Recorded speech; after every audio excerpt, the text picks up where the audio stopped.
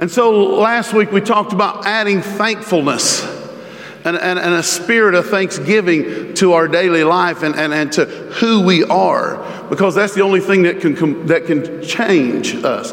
And you imagine if the church would become, Terry's working right there. I got a bad roar echo here somewhere, Bubba. Professors pastored a church in a town close to where he was going. And so on his way to that church, he stopped to see his old professor, and as they were having lunch, he asked his professor, he said, "What are the people like where I'm going?" And his professor said, "Well, what were the people like where you left?"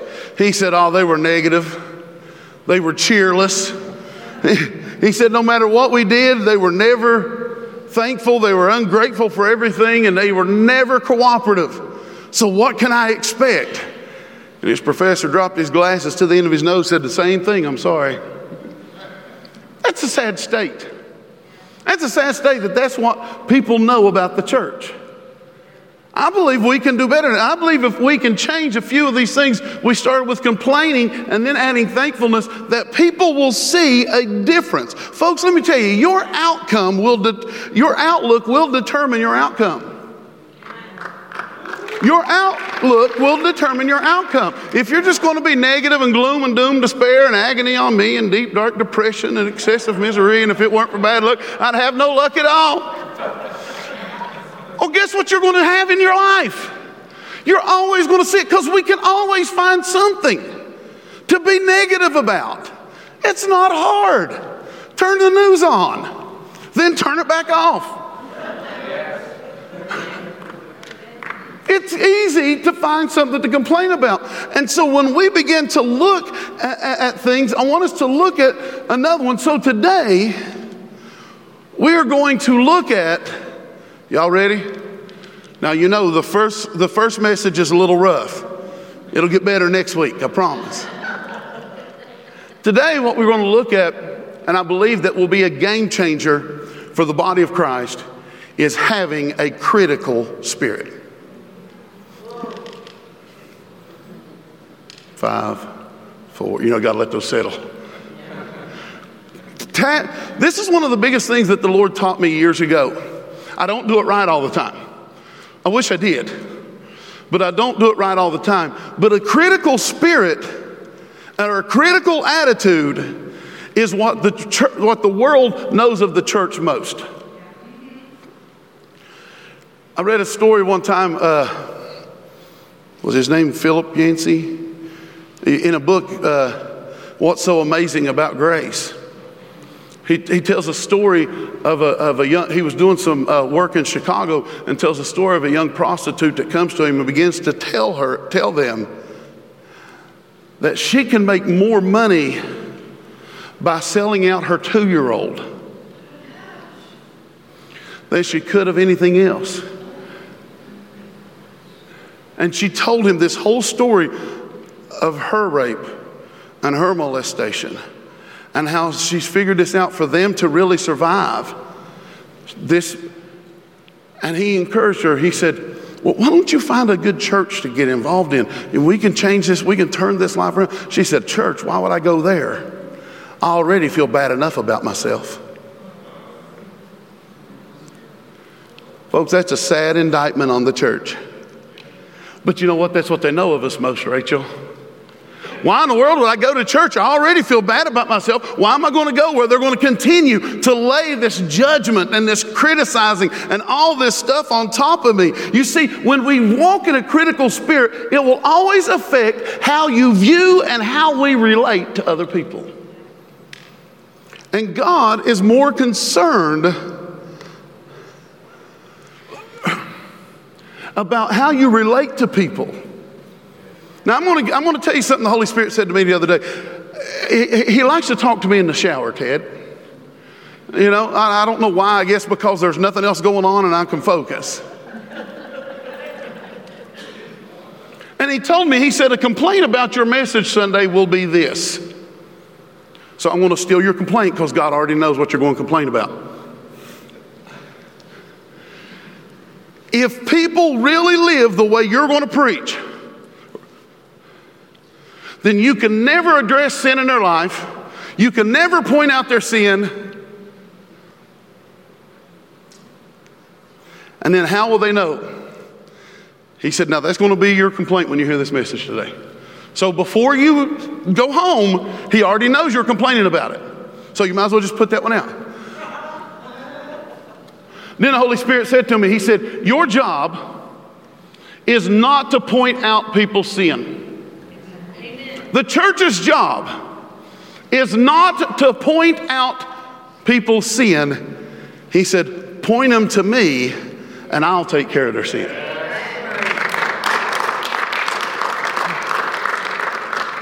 So in our heart of hearts, now that doesn't mean we don't have honest conversations. Come on. It doesn't mean we don't sit down and say, hey, look. But my job is to point them to Jesus. Our job is to reveal the glory of God to them. Because no healthy relationship is ever based on a critical spirit. No healthy relationship. Remember, God puts grumbling and complaining into the same category. So we're going to talk about being critical. What does the word critical mean? Critical means this. Critical is inclined to find fault. Now, if this is you, just keep looking straight ahead. Nobody will know you're being talked about today. If you're inclined to find fault with somebody, everybody, everything, something's wrong, always wrong. I'm always going to find what. Critical is being inclined to find fault or to judge with severity. It is dwelling on the perceived faults of others. See, we get to the point where we just dwell on somebody's faults. We dwell on what's wrong with them and how they're living wrong and what they're doing wrong, rather than how do I impart and infuse Jesus into their life and into every situation that they're going through so that he can bring about a positive change and turn their life around. But if I'm always, it's like saying, hey, dummy, you're in the road. Hey, dummy, you're in the road. Hey, dummy, you're in the road. And there's a car coming. Rather, wouldn't it be better if I walk out there and say, hey, come over here. I got something good to show you. But what we want to do, we want to stand on the outskirts of their life because we're afraid that their muck and their mire may get on me somehow. When the word tells us that Jesus ate with publicans, sinners, and prostitutes. Jesus didn't. Everybody okay? Critical is being inclined to find fault. It is dwelling on the perceived faults of others without any regard to their good points. I heard someone judge another church one time. Not this church.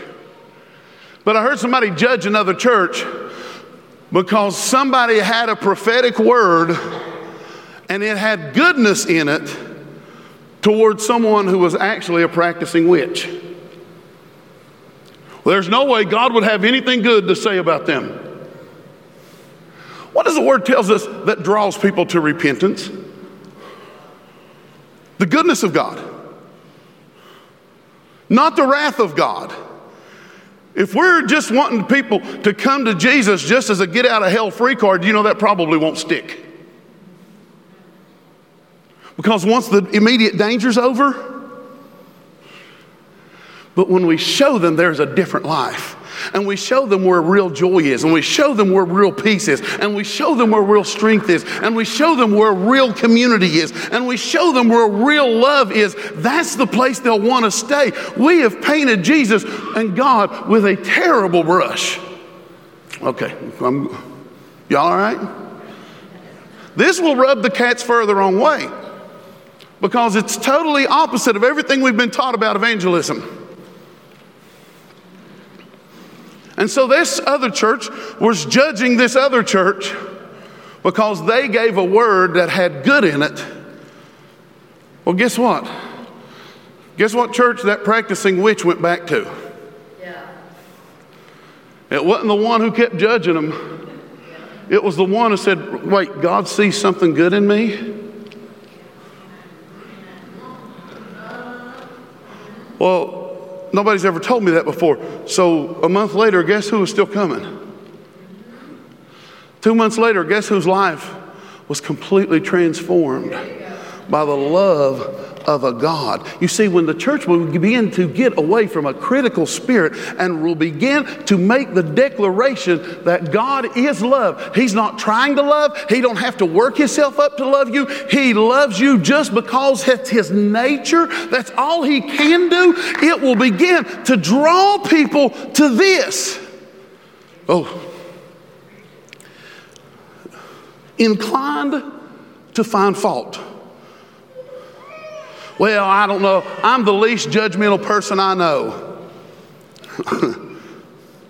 But I would have never done that. Reminds me of a joke I won't tell right now.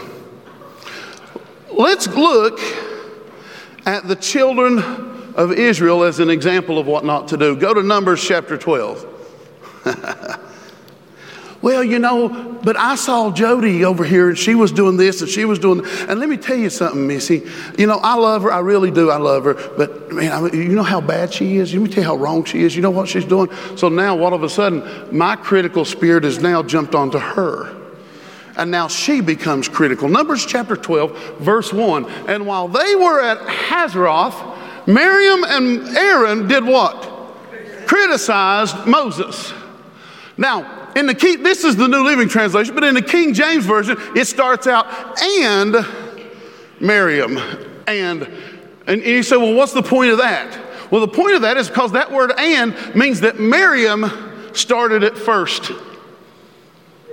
In the original language, and the way the sentence structure was, Miriam started criticizing Moses, and then Aaron jumped on the boat. I'm not going to go there yet. Miriam and Aaron criticized Moses because he had married a Cushite woman. And they said, has the Lord spoken only through Moses? Hasn't he spoken through us too? But the Lord heard them. And now Moses was very humble, more humble than any other person on the earth. Back to verse 1. Miriam and Aaron began to criticize Moses. They were upset. They began to let their critical spirit out because he had married a woman outside of his race. But that really wasn't why they were criticizing. That was just a thing they decided to focus on. Why they were criticizing is really found in verse 2, but we won't look at it yet. They were upset because he had married this woman. And we may sit back today and we think, well, that's terrible. I would never criticize somebody for marrying outside their race. Well, I hope you wouldn't. Because you might see something in this. But let's go back. Maybe we know somebody that maybe it wasn't about race. Maybe we just know somebody that they're living in a way that you don't think they should live, and maybe it is against God. But what's a critical spirit going to do? Anybody here ever been criticized? I'm glad one of you has been.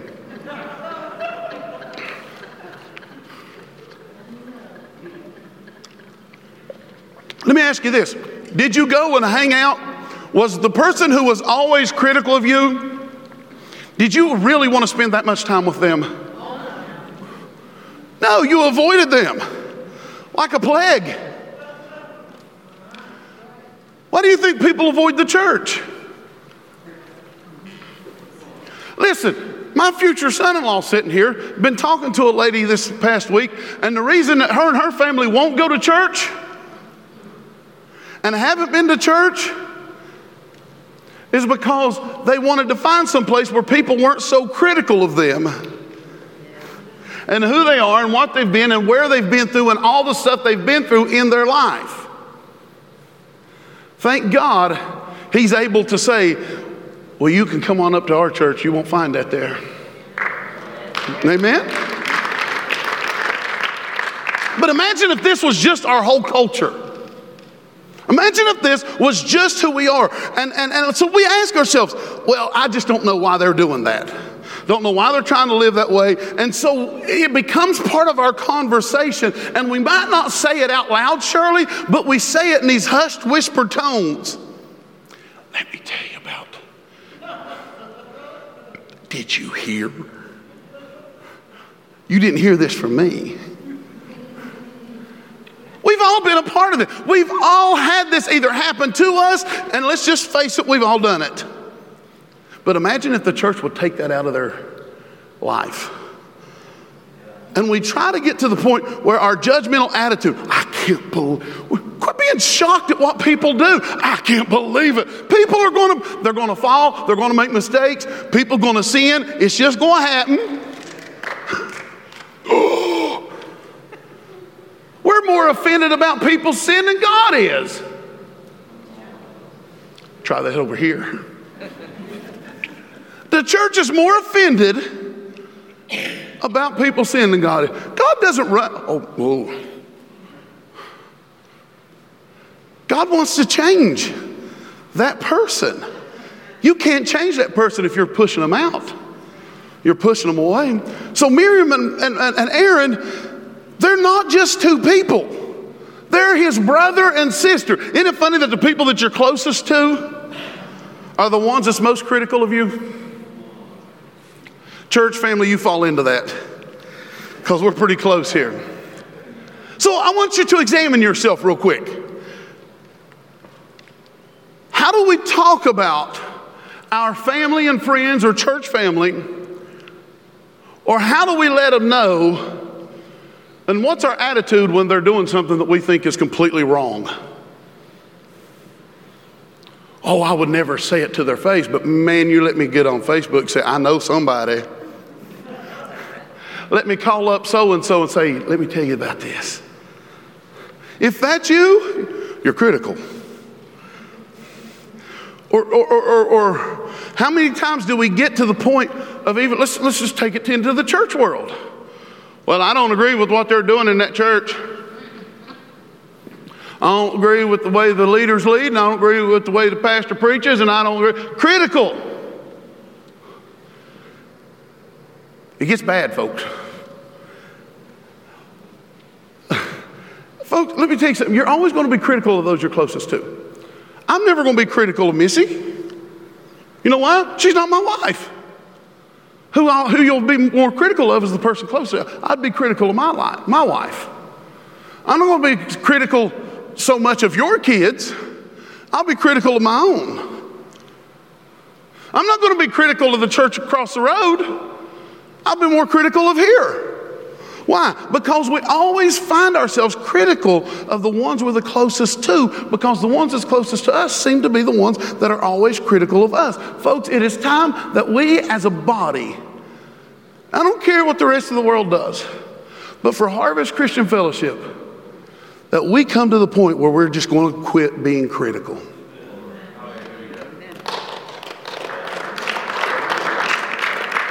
Go to Matthew chapter 7. Matthew chapter 7, verses 1 through 5 from the Message. Matthew 7, verses 1 through 5 from the Message. Don't pick on people, jump on their failures, criticize their faults. This is Jesus talking, by the way. That's why I love the way the Message breaks it down. Don't pick on people, jump on their faults, jump on their failures, criticize their faults, unless, of course, you want the same treatment. That critical spirit has a way of boomeranging. In other words, remember I told you several years ago, well, not several years ago, I told you several times through the years I've been here, and you will hear it several more times. That's why you'll not very rarely hear me ever say a person is a heretic. You know why? Because, Perry, they're saying it about me right now. They're saying about you just for being in this church. Not me. Go to another denomination that don't believe like we believe and ask them how they really feel. Well, I'm not a heretic. They probably aren't either. I'm not saying their theology is correct. I'm not saying they're wrong, but I'm telling you, you better be very careful, because that kind of attitude has a way of boomeranging. You know, a boomerang, you throw it out there, it comes back. And if you don't catch that thing, it'll knock you in the head. Verse 3, it's easy to see the smudge on your neighbor's face but oblivious to the ugly sneer on your own. Do you have the nerve to say, let me wash your face for you, when your own face is distorted by contempt?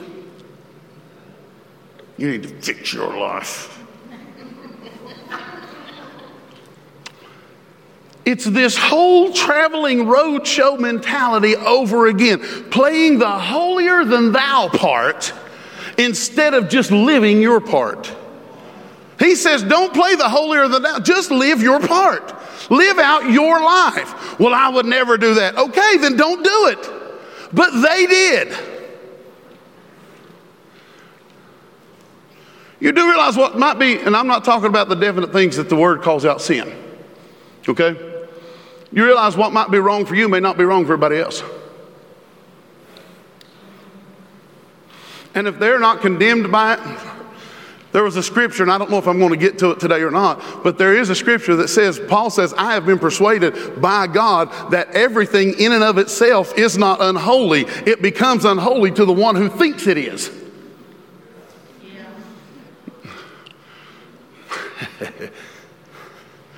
Now, there are definite things in the word that God says are sin. But no, what's wrong for you may not be wrong for everybody else. Your job is to live your part. Everybody good, right? We're still good. All right, good. He says, wipe that ugly sneer off your own face. You might be fit to offer a washcloth to your neighbor. So I want to look at real quickly the dangers of a critical spirit. Yes, there are dangers to having a critical spirit. Back to Numbers chapter 12. Sorry, Reese. Or Bobby. Whoever's back there, both of you back there, I don't know. Numbers chapter 12. Verse 1, and while they were at Hazareth, Miriam and Aaron criticized Moses because he had married a Cushite woman. And like I said, if we look into the original language of that, it says that Miriam started it first, and then Aaron come along. The first danger about a critical spirit is it's contagious. The moment I decide I'm going to become critical of Shirley, and then I'm going to talk to Larry about it, all of a sudden I transfer this spirit to Larry. And now I've not only endangered and messed up and contaminated my life, but now I'm responsible because I've contaminated Larry's. Oh my. How many people have you complained and been critical of with somebody else? And they're like, I never thought about that before. They're really doing that? I would have never known. Well, now you know, so you can be critical with me. And so what happens is I contaminate someone else's life. And when I begin to contaminate someone else's life, then when it comes time that we stand before God, then I have to give account for what I did to Larry. We don't have to think about that, do we? So when we look at this, Miriam started it. Now remember, the children of Israel are an example of what not to do. And so we see by verse 2 that they chimed in, and so this spirit had begun to work. You see it in a job all the time. I come in, I'm critical of my boss. Well, newbie over here, they don't have a clue what's going on. Oh, you're starting today? Let me tell you. This is the person you're working for. And so I begin to tell them everything that I think is wrong with my boss. Oh, you're marrying into this family? Well, let me tell you. Let me tell you what you're in for. Folks, let me tell you something. The day I became ordained, back in the early years ago, I think I'm in my 32nd year, so, do the math. The day I became ordained, I sat down, and a pastor came to me and sat down beside of me, said, so you're getting ordained today, huh? Yeah. Well, let me tell you what you're in for. And he began to bash churches so bad. And I'm like, why don't you just leave? If you're so unhappy, man, bail. Jump ship, go, do something. But what did he do? He immediately tried to contaminate my mentality about the church as a whole. And that's what happens when we're critical. It happens in churches, it happens at jobs, it happens in family. And folks, it only takes one or two. It takes one or two. And I could be the best person and be on guard, and I'm trying never to be critical, and then all of a sudden, Alice comes to me and she's critical and she's in a bad mood that day and she starts criticizing, and I'm like, yeah, me too. And now all of a sudden I'm contaminated. See, when we get down here into verse 10, 11, 12, 8, around there, you're going to start seeing something of how bad this contamination of a critical spirit actually is. And so what happens, folks, is we will battle. I'm talking about Miriam was a godly lady. She was known as a prophet in the community. She was the one. This lady who's criticizing Moses is the one who put Moses in the basket and sent him down the river. This is the same lady who went to Pharaoh's daughter and said, I know a nurse mother who could take care of him, and brought him back home. This is a woman who led the praise after they came across the river and the waters parted and they came. She led the worship. This is a godly, so even the best godly person can be critical. This is who we are. And yet we see her struggling, as many of us do often, with a critical spirit. Go to Ephesians chapter 4. Ephesians chapter 4, verse 29 from the Passion Translation. And never let ugly... See, the Western church has twisted this verse. King James says, let no corrupt communication come out of your mouth, and we're worried about people cussing. This verse doesn't even talk about you cussing. We all know what you say when you stub your toe in the middle of the night anyhow. Don't lie. But the Passion translates it closer here. Never let ugly or hateful words come from your mouth, but instead let your words become beautiful gifts that encourage others. Remember, our grandparents tried to teach us this when we were little. If you ain't got nothing good to say, see, you know this. So why don't we do this? Because we think God doesn't care. Okay.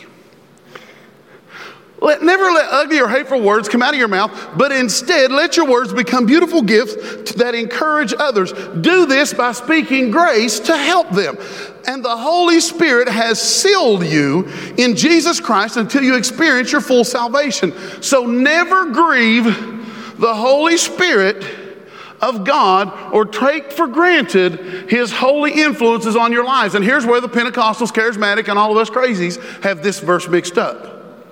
We think everybody who don't believe all the gifts like we do and don't say, well, they're just grieving the Holy Ghost. And the word says right there, you never grieve the Holy Ghost. He wrote, don't grieve the Holy Ghost in context of how you speak to other people.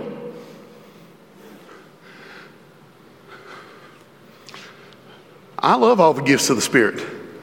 But that's not what grieves Him, whether I do them or whether I don't. What grieves Him is how I discuss other people, how I talk to other people, the words that I use to other people, if I'm critical to other people. And when I do, well, I just want to please the Lord. Then sometimes we not need to just shut up.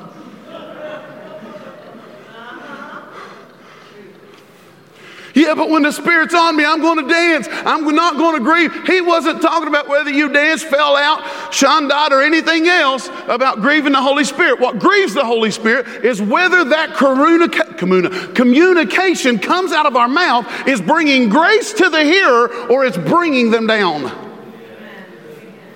That's what's grieving the Holy Spirit. I just want to please the Lord. Shut up. Verse 31. Verse 31, lay aside, see, that grieving the Holy Spirit is sandwiched between these two verses that talks about your communication. Lay aside bitter words, temper tantrums, just letting that settle, Lay aside bitter words, temper tantrums, revenge, profanity, and insults. So the first danger of a critical spirit is it spreads. The second danger of a critical spirit is it's usually, not only does it spread, but it's usually a cover-up. You're usually covering up. Being critical of somebody else is usually me covering up about my own insecurities, about my own shortcomings. And so if I can take the spotlight off me, and you see this off me and put it on Tyler. So let's all be critical of Tyler, and that way nobody's over here looking at this dirty stuff I'm doing. This filthy stuff. This stuff is contaminating my life. It's usually a cover-up. Back to Numbers chapter 12, verse 2. Here's how we know what their real attitude was. And they said, has the Lord only spoken through Moses?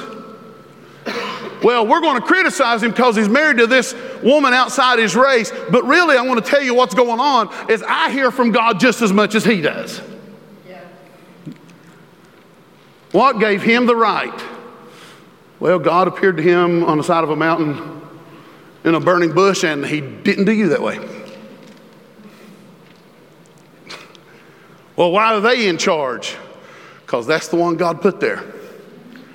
Well, why are they leaders? Because there's the one that God put there. Okay, moving on. Has the Lord only spoken through Moses? Hasn't he spoken through us too? But look at verse 2. But the Lord heard them. Don't ever think for one moment that God does not hear you being critical of another person. So what she would do, she would rather deal with what she thought was Moses' problem than her own, and it was the jealousy that she hears from God too. She's like, what am I over here, chopped liver? I've got a voice, I've got a word, I've got something to say.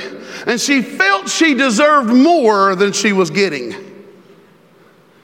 It's easy to be critical when we feel like we deserve more than what we've got. It's easy to have a critical spirit toward my boss if I'm always thinking I got passed over for the job. I could do it better. It's easy to be critical of my spouse when I don't know what role they're actually playing. Critical spirit's usually to hide my own insecurities. It's to hide the things that I'm doing. Go to Romans chapter, I think we're going to chapter 2. Yeah, Romans chapter 2, verse 1 through 4 from the Message. Said, these people are on a dark downward spiral. But if you think that leaves you on the high ground, where you can point a finger at others, look what he says, think again. God heard Aaron and Miriam's criticizing. Every time you criticize someone, you condemn yourself. Hang on to that one put that in your pocket and take it home. Every time you criticize someone else, you condemn yourself. It takes one to know one. Judgmental criticism of others is a well-known way of escaping detection in your own crimes and misdemeanors. But God isn't so easily diverted. He sees right through all such smoke screens and holds you to what you've done. You didn't think, did you, that just by pointing your finger at others, you would distract God from seeing your own misdoings and from coming down on you hard? Or did you think that because he's such a nice God, he'd let you off the hook? Better think this one through from the beginning. God is kind, but he's not soft. In kindness, he takes us firmly by the hand and leads us into a radical life change. Usually a critical spirit is a cover-up. Thirdly, a critical spirit is dangerous not just because it spreads, not just because it's a cover-up, but a critical spirit is dangerous because it doesn't sit well with God. Go to Numbers 12 again. Look at verse 4. So immediately the Lord called Moses and Aaron and Miriam and said, get out to the tabernacle, all three of you. So the three of them went to the tabernacle, and the Lord descended in a pillar of cloud and stood at the entrance of the tabernacle. And Aaron and Miriam he called out, and they stepped forward. And the Lord said to them, now listen up to what I say. If there were prophets among you, I, the Lord, would reveal myself in visions. I would speak to them in dreams, but not with my servant Moses. Of all my house, he's the one I trust. I speak to him face to face, clearly and not in riddles. He sees the Lord as he is. Now look at verse 8. So why were you not afraid to criticize Moses? He said, hey, look, he's the one I put there. I will deal with him face to face.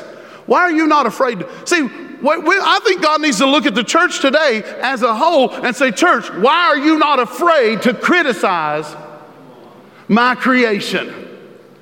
Oh, my. Well, that's because I think. This ain't about what you think.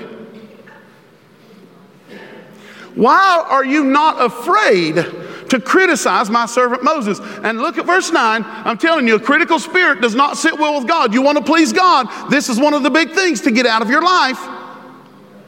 And the Lord was very angry with them, and his spirit, he departed. Well, I just haven't felt God move on me in so long. What does your voice say? What's your conversation say? How critical have we become?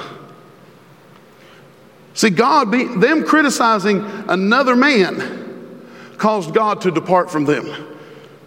And as, verse 10, and as the cloud moved from the tabernacle, there stood Miriam, her skin as white as snow from leprosy. Her critical spirit caused a natural effect in her life. It called from God. God's presence left, and there's an effect left on her. I wonder what a critical spirit does to me today. How does a critical spirit manifest in my life? What does it cause my blood pressure to do? What does it cause my nervous system to do? What does it cause my sleep to do? What does it we think that this critical is never going to have an effect on our lives. It had an effect on her life in the form of leprosy. Why? Because God heard the critical.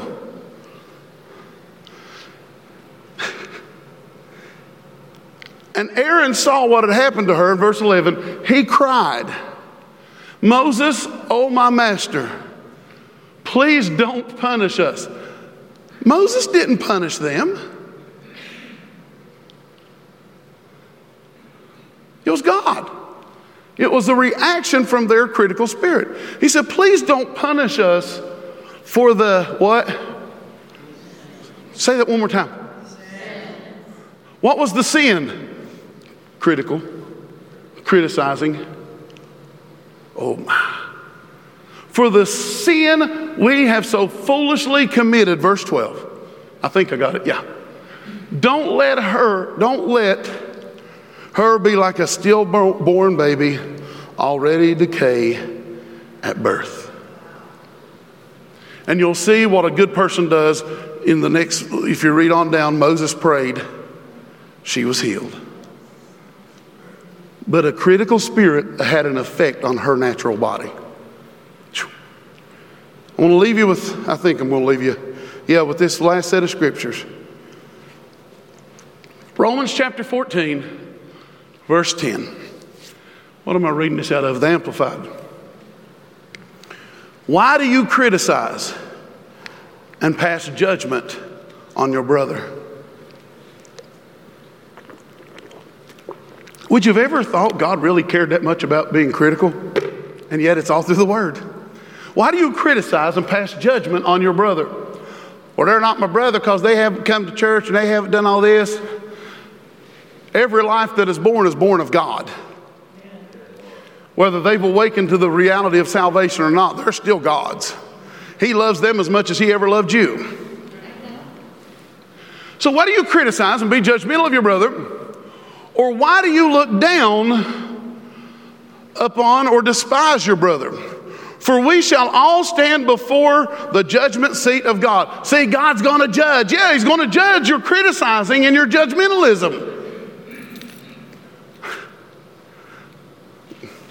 This is, read it in context. Come on. For it is written, as I live, says the Lord, every knee will bow to me, and every tongue shall confess to God, acknowledge Him to His honor and to His praise. So each of us shall give an account of himself. Now what's he talking about? Context. Judging and criticizing how he started out this set of scriptures. Give an answer in reference to judgment to God.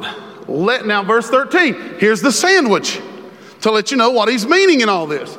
Then let us not criticize one another anymore, but rather determine this. All right, Harvest Christian Fellowship, here it goes. A change in us today, okay? Repent, for the kingdom of heaven is at hand. So let us not criticize one another anymore, but rather determine this, not to put an obstacle or a stumbling block or a source of temptation in another person's way or another believer's way. Here's the new goal. We're going to quit complaining and we're going to be thankful. People hear us, they should never hear us complain. My goodness. We live in America in 2020. Your Social Security check is bigger than most of the world's income. What in the world do we have to complain about? And you know what? God's been so good to me. Why in the world do I just need to worry about me. I don't need to criticize you. You don't need to criticize me. Quit spreading a critical spirit. If we just quit being critical, no one else will get stumbled up. It's sin. The word said it's sin. Aaron said, judge us not, punish us not for the sin we have committed. Being critical. I know this is not what churches like to hear a lot, because we want to judge everybody else out there. We want to take care of their sin. We'll never be able to take care of their sin, which has already been forgiven, by the way. I can't leave that out. See, the moment, no, I'll get that later. When we begin to stop criticizing and they know that they can come here, that doesn't mean we excuse everything that the word says is wrong. This is not about excusing nothing, but this is about me coming to a place where I can truly and honestly love them, whether the needle's still in their arm or not, whether they're still living in the situation or not, whether they're still doing the deed or not. But I will love them and I will show them the better way.